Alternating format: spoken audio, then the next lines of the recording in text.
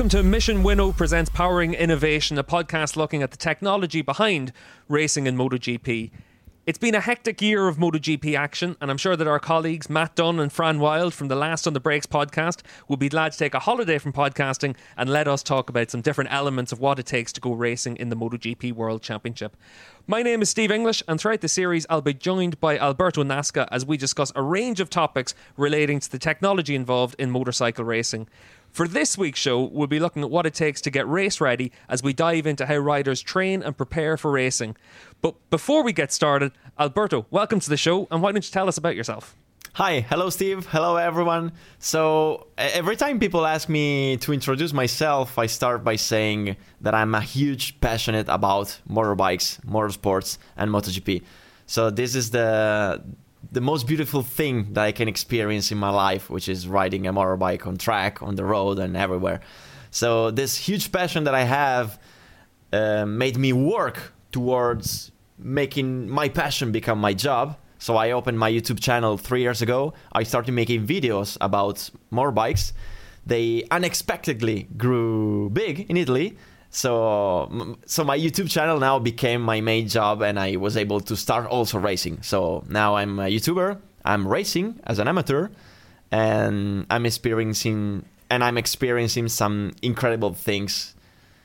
And I was able also to meet MotoGP riders and training with them.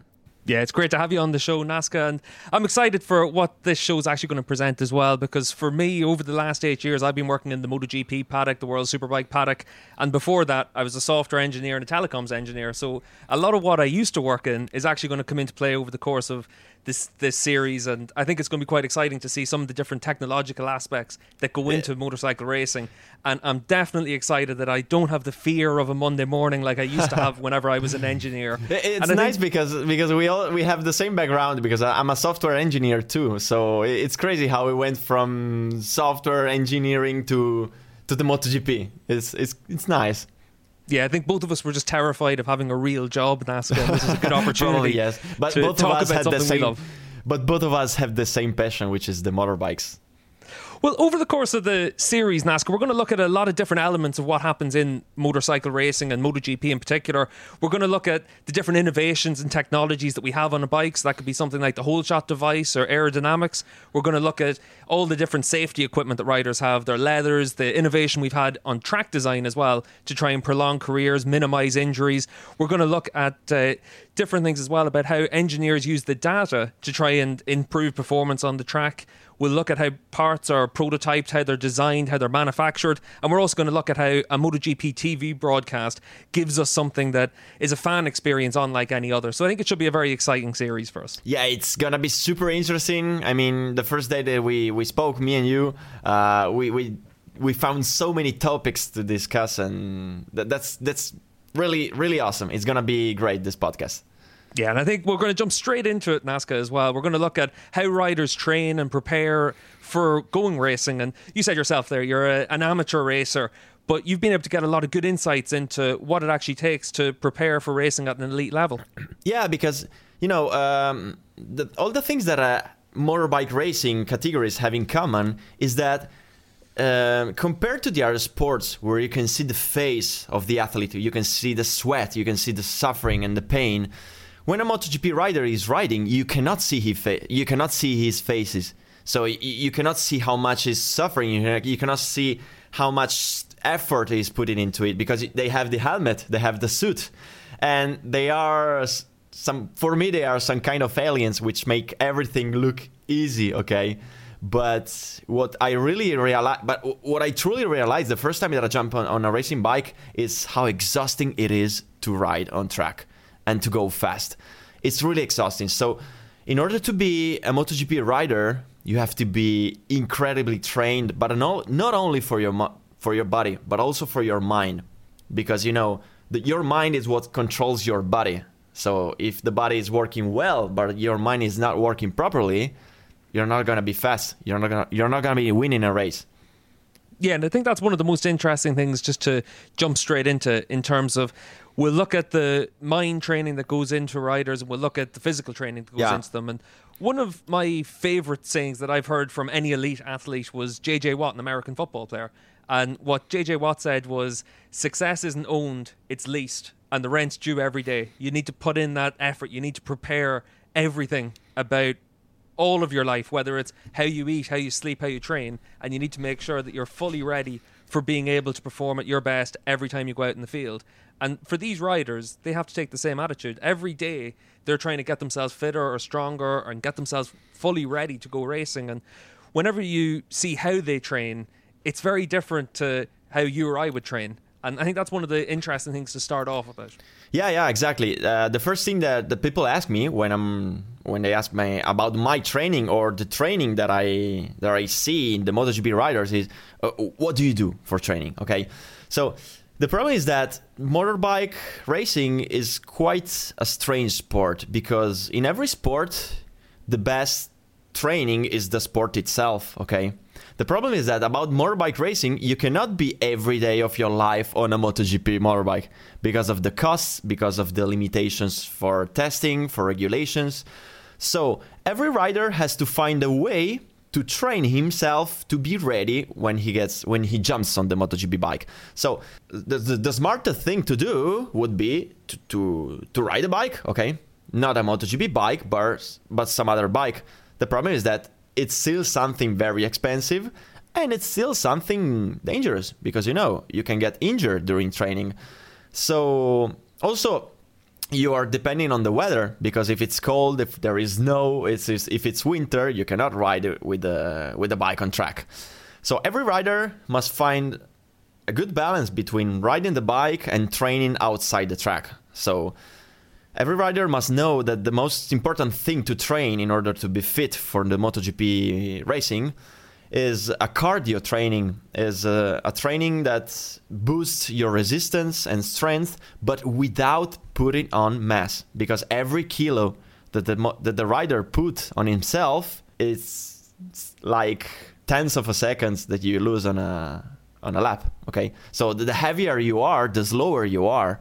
Not only for the speed, but also for the mass, because you have to be tiny inside the bike when you're on the straight. So all the training that you do is focused on being more resistant, to be more powerful, and to train your heart. Because what's incredible is that if you measure the heartbeat, the average heartbeat of a rider during a race, we're talking about 180 BPM for 30 to 40 minutes. And this is huge.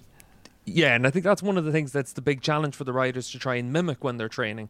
And when you talk to riders about how they prepare, and Aska, you've trained with some of the riders, you've trained with a lot of the Italian riders over the last few years, and when you talk to them about how they prepare, it's not about every day you train for a 40-minute MotoGP race where you simulate what your heart goes through, what your body goes through, because that's not practical for a rider. So a lot of the time, they're working towards different goals. Sometimes that could be trying to improve their flexibility. Sometimes that could be trying to improve their strength. But like you said, the big thing is you never want to put on weight. And that's why a lot of riders, they're incredibly conscious of their weight. They're very conscious of what they eat. And you'll even see it where riders will make sure that they use the same weighing scales all the time, so that they're able to have the same balance all the way through, and they're able to say, okay, well, I've put on a kilo or I've put on a pound, and they're able to then try and find a way to always balance that out. Because any time that you have put on weight, the bike has to carry that weight, and that's one of the big challenges. That's why you see some very light riders have a big advantage, some heavier riders have a disadvantage, and they all really need to be able to tailor their training very specifically for the task at hand. Yeah, exactly. If you imagine that team spend hundreds of thousands of euro every year for development in order to make the bike maybe half a kilo lighter, and then the rider puts on a kilo because he doesn't care about the way he eats or the way he trains, that's a big issue. So that's why it's so important for rider to control their body mass. And what's really nice about motorbike racing in general is that if you think about the other sports, I don't know, the top athletes, you don't find them outside training, okay? They train in their team, in their gym, in their private context. While for me, when I go to Emilia-Romagna, which is the region in Italy where most of riders come from, you can find them training publicly. on track. You go there maybe riding your pit bike and you can find MotoGP riders training. And that's incredible because I cannot think about any other sports where you can find something like that. So to me, it happened to train with them. Yeah, and I think that's a good point as well, Nazca, because I remember there was a few times whenever I was just taking photographs at a track day and I saw someone go past with a rider's helmet on. I thought, that's a nice helmet that guy has. And then you walk through the paddock and then suddenly you find out, oh, wait, no, a sec, that was actually a MotoGP rider out just in the fast group. And obviously Tito Rabat, a very famous example of being able to use Almeria to be able to really build up all of his training, and he used that to great effect to win a world championship. And I think that's a very useful method for a rider to train, because Tito was one of those riders that clearly thought the more he was on a bike, the better it was for him. He found a way to be able to do that, and that was a big benefit for him. But we also see some riders that say, you know what, nothing can prepare me for a MotoGP bike. So, for example, Cal Crutchlow will always just be out cycling. So maybe some riders it's one thing, and for other riders it's a very different thing. And it really is about trying to find the right balance for any individual rider. Yeah, exactly. Every rider has to find his own way. And what I think about cycling is that you're still training on two wheels. So even if you don't have an engine, you're still doing something that recalls somehow the motorbike, okay? And, also every rider has to consider his weaknesses, okay? And his strength, because when you ride a bike, you're doing something that is quite unnatural for your body. Okay, if you're doing a sport where you're running, we are engineered to run since thousands of years ago, but we are not engineered to ride a bike. So when you are on the bike, you may find out that you have problems with your legs or with your arms or with your neck. So every rider has to train to boost his weaknesses. For example, for me as an amateur, I have very weak legs. So I'm training a lot to put more strength on the legs. Because another thing that people don't notice is that you ride the bike not with your arms, but with your legs. The most important part of the riding is what you're doing with your legs. So that's why many riders are cycling. Because, you use your legs for the bicycle. And you also boost up your cardio and your breath, your resistance. So outside the track, you may find them doing motocross or small bike or cycling or whatever. It's a good thing that you mentioned there the cycling as well, Nazca, because I was talking to some riders just in preparation for this, and they were saying that obviously a lot of riders do a lot of cycling. I mentioned Crutchlow, Alish does an awful lot as well. Lots of riders are out cycling, and some riders were actually saying that they love to go running just because it uses up an awful lot more calories, an awful lot more effort in a half an hour running compared to 4 hours of cycling. And one of them, Sylvain Gintoli, former World Superbike champion and Suzuki's test rider in MotoGP, he's actually a big fan of downhill mountain biking, but Sylvain's quite lazy as well, so he's got an e-bike. But if you go running and you're able to expel all your energy and you're able to use that for your training, using an e-bike's not a bad idea, because you're able to use that to go up to the top of the climbs and then absolutely fly through a downhill section. And when you talk to a lot of riders, they've talked in terms of how motocross can be a bit dangerous. So we've seen some riders have bad injuries over the course of the last few years at motocross crashes. A lot of riders are actually taking to mountain biking now, which is obviously also has its dangers. Yeah. But maybe for someone like Gintoli, if you're able to use the e-bike on the climbs and then just focus an awful lot on that feeling that you have on the downhill sections, that can be a good way to train as well. As you said, you're still on two wheels. Exactly. And I remember when I trained with some of them, it was like 2 years ago. I just started racing. I just started training, riding on track. And I was with some World Championship riders. And what's incredible is that we were training with the small motorbikes on the kart track, okay? They use it a lot because if you use some small motorbikes on the kart track, the speeds are not that big, but the movements that you do on the bike are quite the same as you do with the MotoGP. Okay, it's just the speed which is lower. I did one lap behind them, and I was 1.5 seconds lower than them. Okay, so it was not bad. But I gave my everything on that lap. It was really, I was exhausted, but after just one lap, and they did like 50 laps straight. at the same pace, at the same rhythm, until they finished the fuel. And when I saw them, I was still recovering from that one lap. And I asked them, how did you do that? Yeah, I know I'm just a bit exhausted, but now I'm gonna eat something and then I do another stint. What? You'll do another one?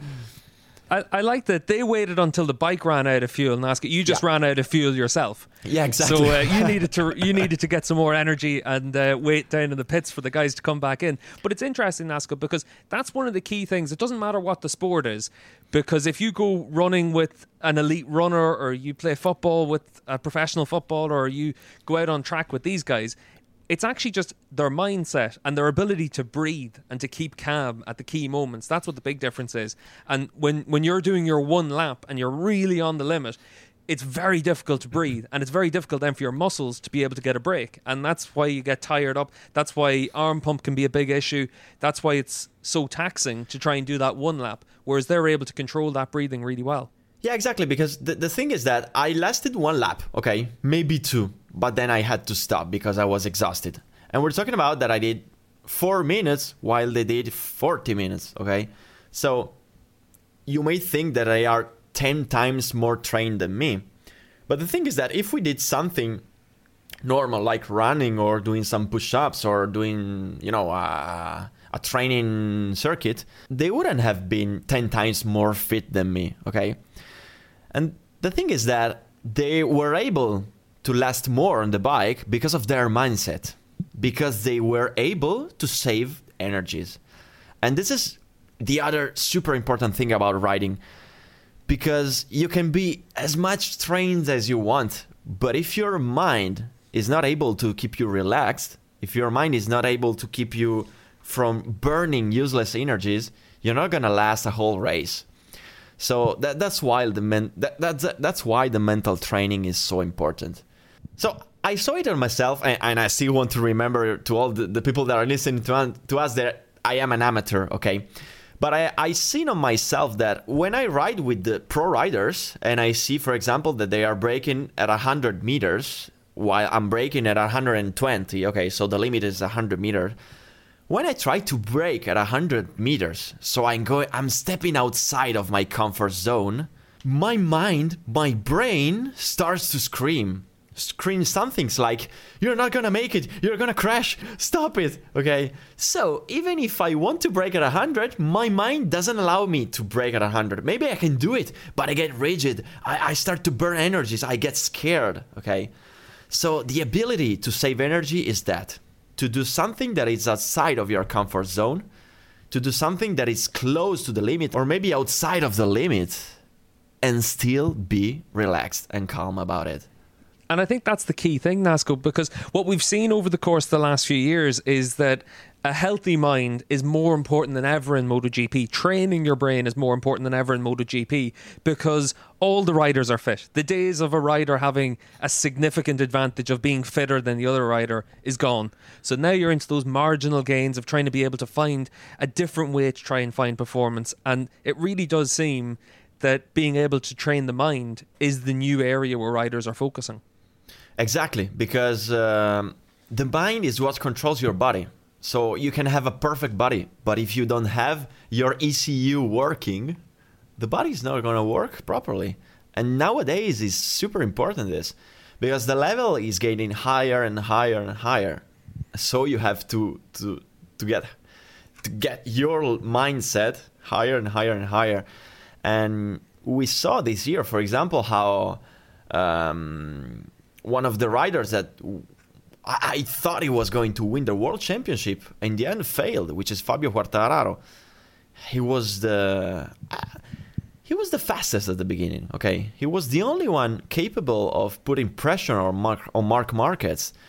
But Quartararo himself admitted that he had to work on his mind at the end. And you can realize how you are a rider which is going to win the World Championship and in the end fails because probably something on his mind was not yet ready for win the World Championship.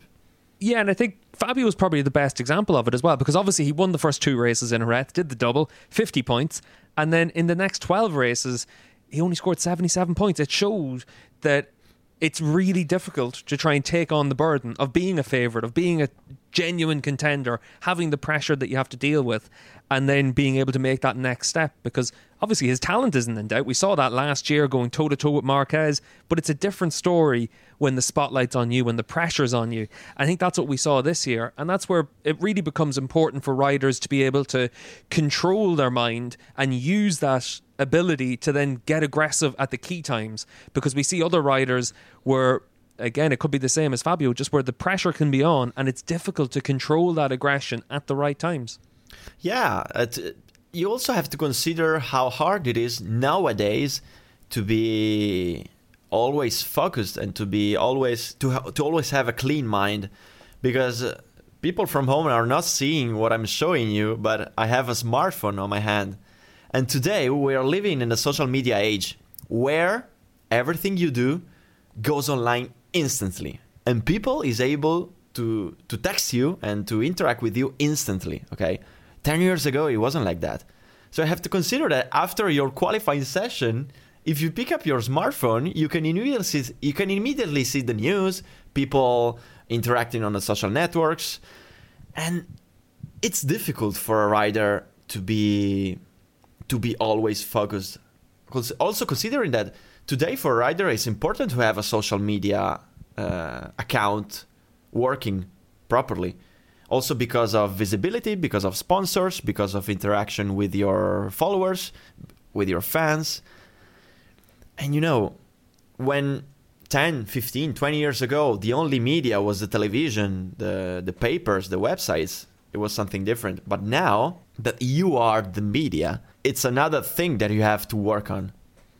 And that's one of the big challenges for a lot of riders right now as well, Nazca, because they're the same as all of us. They're all 20 to 35-year-old riders that have, away from the track, the same life as an awful lot of people. And for, like you said, a lot of them, it will be based around their phone. And Instagram, Twitter, social media becomes a key part of their whole life. And being able to have that interaction with their fans is important, but then it can also be a drawback as well. And what I find very interesting is, obviously you mentioned the phones. One of the biggest problems that a lot of people have now is a lack of concentration, because the mind is trained for 40 to 45 minute bursts of activity. That's why when you go to college, a lecture lasts 45 minutes. Any more than that, and people drift off. So they want to try and focus the mind for as condensed a time as possible. Obviously, that fits in quite nicely with the time it takes to have a MotoGP race.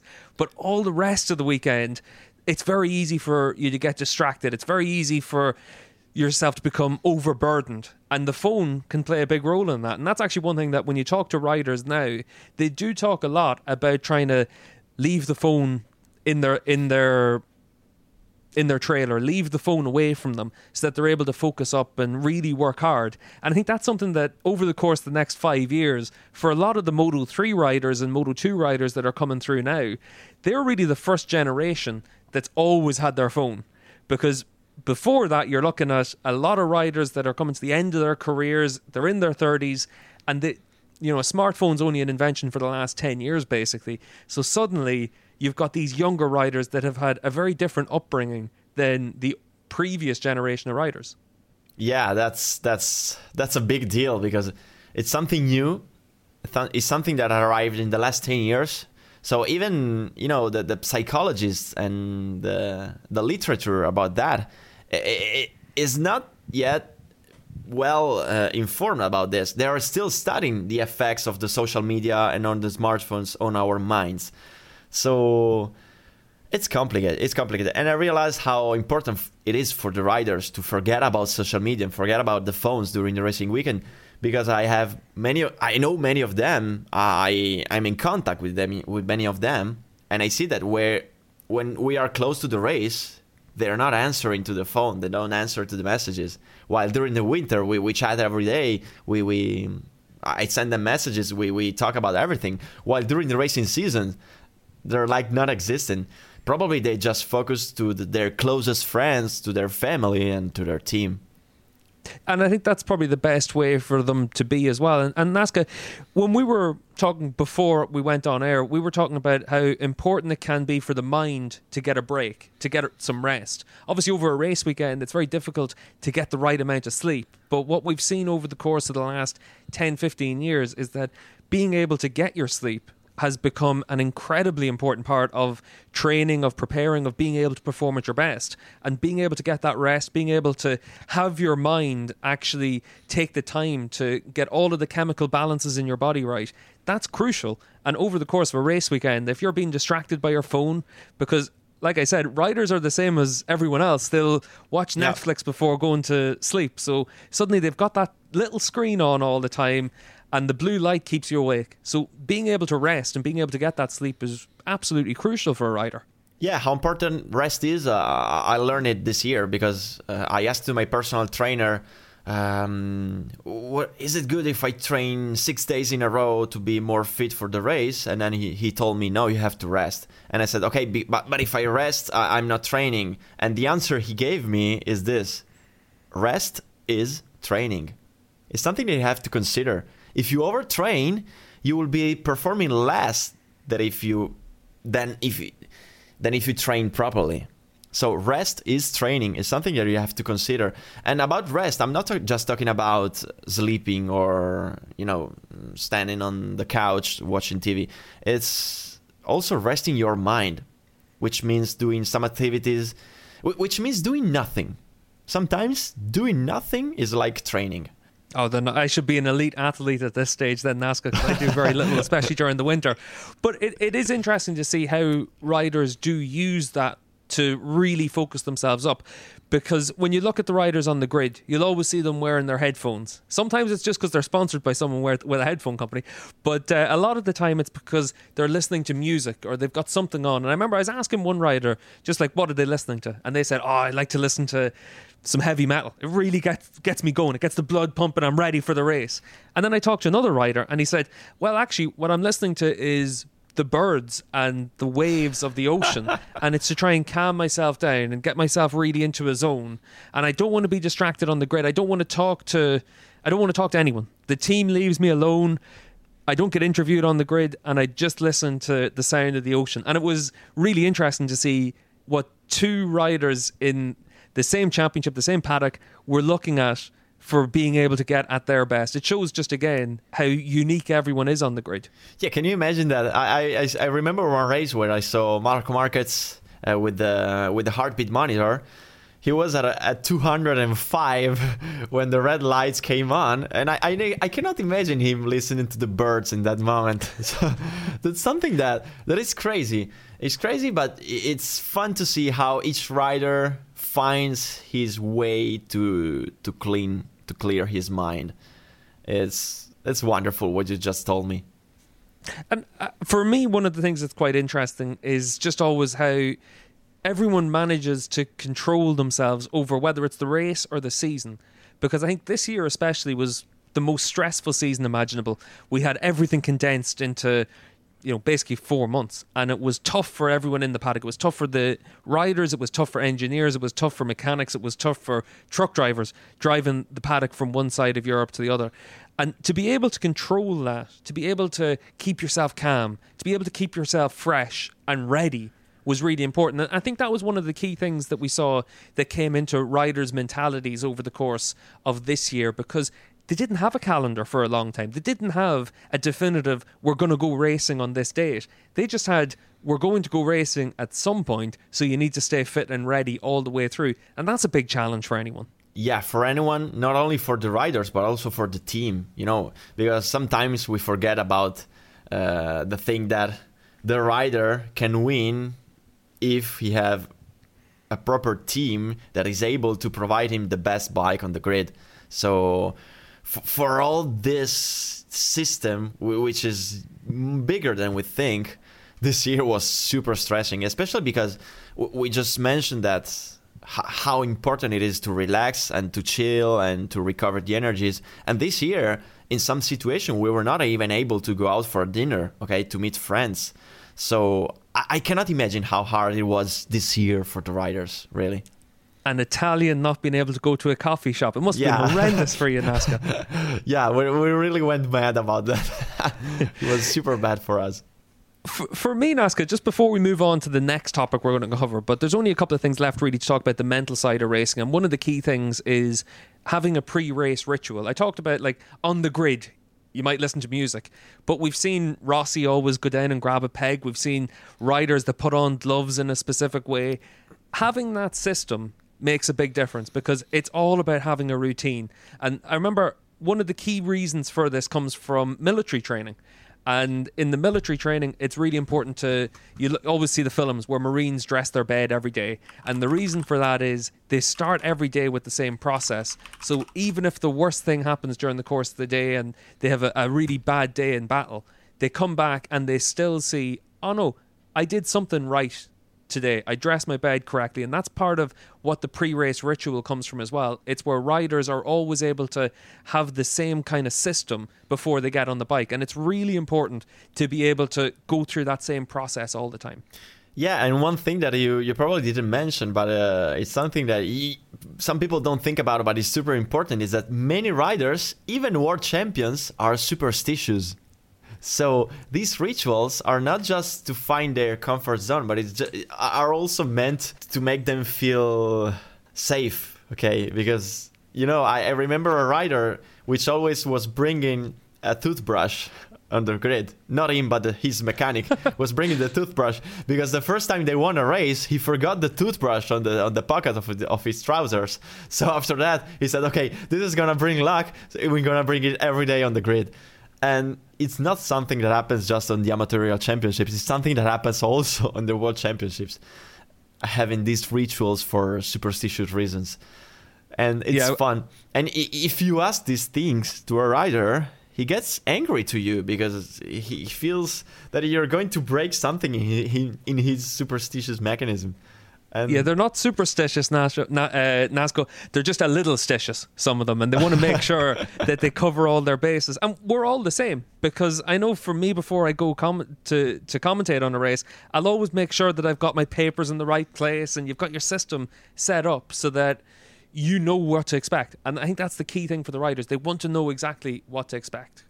Yeah, also because one thing that I realized I learned in my life outside from racing, it happens in everything, is I think it's called the law of attraction. I don't know if it's called like this in English. In Italiano is legge dell'attrazione, which is literally law of attraction, which means that if you're thinking about something, your brain will make you go that direction, okay? So our brain is like our eyes, okay? So have you ever noticed that sometimes when you're walking on the road and you see somebody coming your way, eventually you crash into each other. And the reason why you crash into each other, because it's you're looking to each other, okay? But if you look to your right and he looks to your right, you don't crash into each other, okay? So that's because your body goes where your eyes are looking, okay? It is the same for the mind. Your body and you itself, okay, you will go where your brain is looking at. Okay, so if you're looking towards winning the race, your brain will do everything he can to win the race. But if you're looking towards, oh my God, I'm going to lose the race, your brain will go towards something that will make you lose the race. It's something that happens especially in car racing, okay? It doesn't happen in motorbike racing because you don't have the mirrors, okay? But in car racing, you have the mirrors. So if you are second and you keep looking at the third, which is behind you, he will pass you because you are not focused on the first one. While you don't have to look at the mirrors, you have to look at the car in front of you, okay? And that's the same about motorbike racing. You have to look with your mind towards the goal.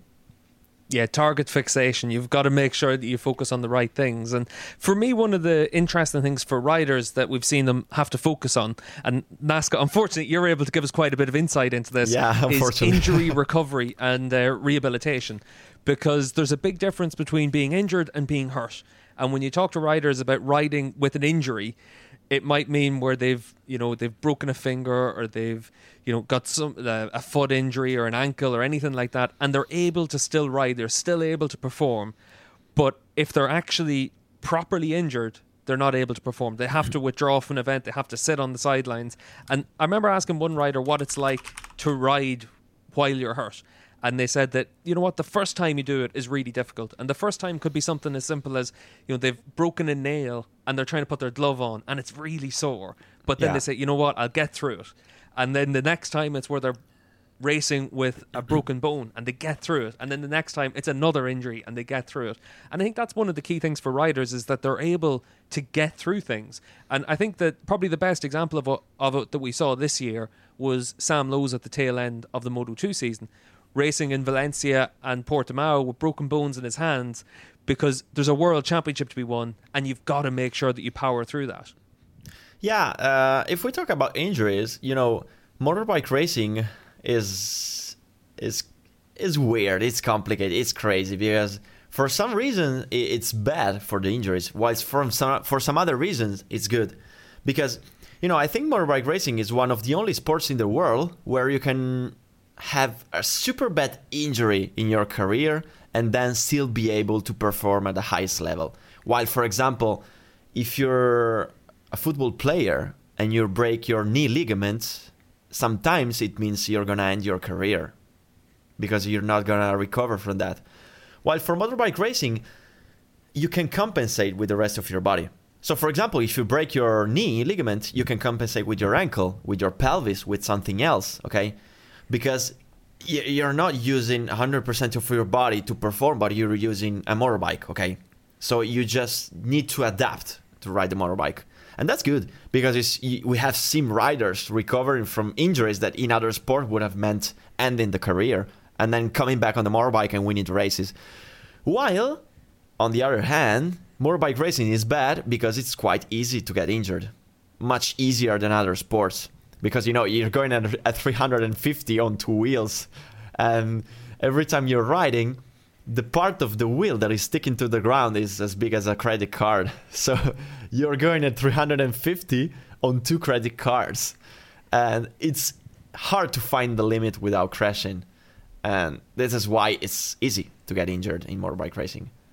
Yeah, and I think that ability to adapt and recover that you were talking about there, Nazca, I think the best example of that is always going to be Mick Doohan, because he nearly lost his leg and then suddenly within, you know, I think it was 6 weeks, he was back on a bike still trying to win a world championship, and then goes on to win 5 championships, and it could very easily have been a career-ending injury. And for me, one of the interesting innovations that we've seen over the course of the last few years in terms of being able to not so much predict it, but to understand about the injuries, are how some teams, and the Kawasaki team in World Superbike do this a lot, they send their riders in for a DEXA scan, and it's basically a way to be able to check the bone density and how likely you are to break bones in injuries and different crashes. So it gives them an understanding to say, not so much whether or not you're going to break bones, because chances are for any rider throughout their career, they're going to break some bones, but it's more just about how fast you can recover from that, how that transitions over the course of through a season, year on year, and then they're able to really understand how the body evolves. So if you've got someone like Jonathan Rea that's been with the team going into his 6th season, suddenly you've got all this information that says, okay, well, this is what Rea's body type was like in 2015 when he started with the team, and he would have done another scan only a couple of weeks ago for Kawasaki, and then they can say, okay, at the end of 2020, this is how it's changed. And that makes a big difference for being able to tailor his recovery and his recuperation after injuries as well, and to understand how you need to train him over the course of the year. Yeah, and this makes all of us understand how is evolving the motorbike racing, how MotoGP and motorsports are evolving, not just in terms of the development of the motorbike, but also in terms of the development or all the things that are around it. So about, you know, training, about recovering, about medicine and all this stuff. And another thing that I realized is that when you're riding or when you're racing, the adrenaline level is so high that you don't feel the pain, okay? And you mentioned me talking about rehab, because I'm going through rehab because I had a very bad crash in July. And I broke my astragalus, my ankle, I dislocated the ankle, I broke one vertebra, I broke some ligaments. So it's an injury that if I was a football player, it would have meant the end of my career, while with motorbikes I will be able to go back to race. And the thing that I realized is that I feel pain walking, but I don't feel pain riding. Okay, that's because the adrenaline doesn't let you feel pain. And this is a double-edged sword, because on one hand, it allows you to race even if you're injured. But on the other hand, it makes the rider risk to recover too fast. For example, we saw it this year with Marc Marquez. What happened? It meant losing the whole year and risking even the 2021 because he recovered too fast. Yeah, and I think that's always the risk for the riders, is to come back too soon, because probably one of the most famous examples that we've seen in the last few years was when Jorge Lorenzo broke his collarbone at Assen. Really nasty crash. We all thought, well, that's it. Jorge's going to be out for a few rounds. And I remember I was leaving the paddock this was when Assen was still racing on the Saturday. I was leaving on the Friday night because I had to go. I had to leave to go into town, and I saw Jorge coming back into the paddock, and it was himself and Wilco Zeelenberg walking back in, and I said, like, what are you doing here? And he says, I'm going to race tomorrow. And I was thinking, oh yeah, good luck with that. Absolutely no belief that he was going to be able to do it. And instead he comes back, he races the next day, and then obviously he has another crash the next weekend in Sachsenring, breaks the collarbone again, comes back from that, and at the end of the season he was trying to win the championship right up until the last round. But after that season, all the way through the winter, the mental toll of having to put himself through that was such that he couldn't physically prepare for the next season. And it actually meant that in 2014, he really struggled because he pushed himself to such a degree to come back so early after that collarbone crash. Because, again, it was a rider that looked at it and said, I've got a world championship to win. I've got to make sure I'm on the grid. Yeah, that's important what you mentioned, because you just didn't mention the body, but also the mind. Because it takes a huge effort with your mind to be able to get back on the bike with an injury, because of the pain, because of what you've been through, because of being able to overcome the fear to get injured again. Because, if you touch a pan which is hot and you realize it, then you're not going to touch it again. So if you do that corner at 200 and you crash, you're not going to do it again at 200. So you have to train your brain to be able to overcome the fear of doing it again. And this is a big effort. This is huge. Yeah, it takes that toll, it takes that strain on the rider, and it is a big challenge for them to try and overcome that. And I think that's why it's quite interesting when you look at the full cycle, Nazca, that we've gone through. We've looked at how riders prepare physically in the gym, how they can train on a track or motocross or flat track, and then how they can train their mind and how they're able to use meditation techniques, how they're able to use a sports psychologist, and then how they're able to put all those things to good use to try and recover from injuries, because it really is a case of a strong mind can help you recover from the injuries quickly, and then having that strong body already gives you a big benefit. And that's why we see riders come back so quickly from their injuries.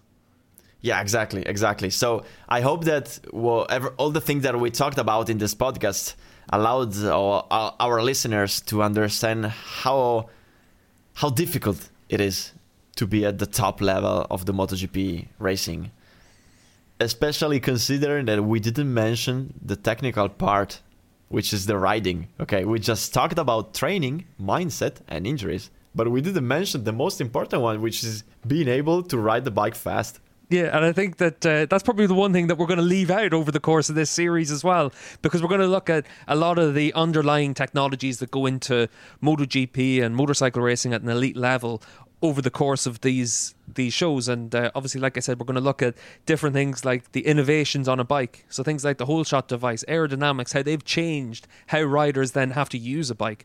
We're going to look at things like how 3D printing can be used to prototype parts. We're going to look at a TV broadcast and how technology has tried to bring that forward. And then we've got another couple of shows as well where we'll look at things like the rider safety and all the technology that goes into that. So it's going to be an action-packed show all the way through. This is only episode 1, and I'm looking forward to the rest of the series already, Nazca. Yeah, really. I can't wait to go deep in the other topics because I'm curious. I'm really curious about that. And I really think that all the passionate people that are watching us, that are listening to us, that are watching MotoGP, are also curious to see what's really going behind the scenes in MotoGP. Okay, well, thanks for joining us on the show, Nazca. It's been a lot of fun to talk about the technology behind what goes into preparing for a MotoGP race for these riders and how they train and how they get themselves ready. And a big thank you to everyone for joining us on Mission Winnow Presents Powering Innovation. Be sure to leave a comment or a rating on your podcast platforms. And until next time on the show, it's a big thank you from myself, Steve English, and a big thank you from Alberto Nazca. Thank you. Thank you, Steve. Thank you, everyone. And see you in the next episode.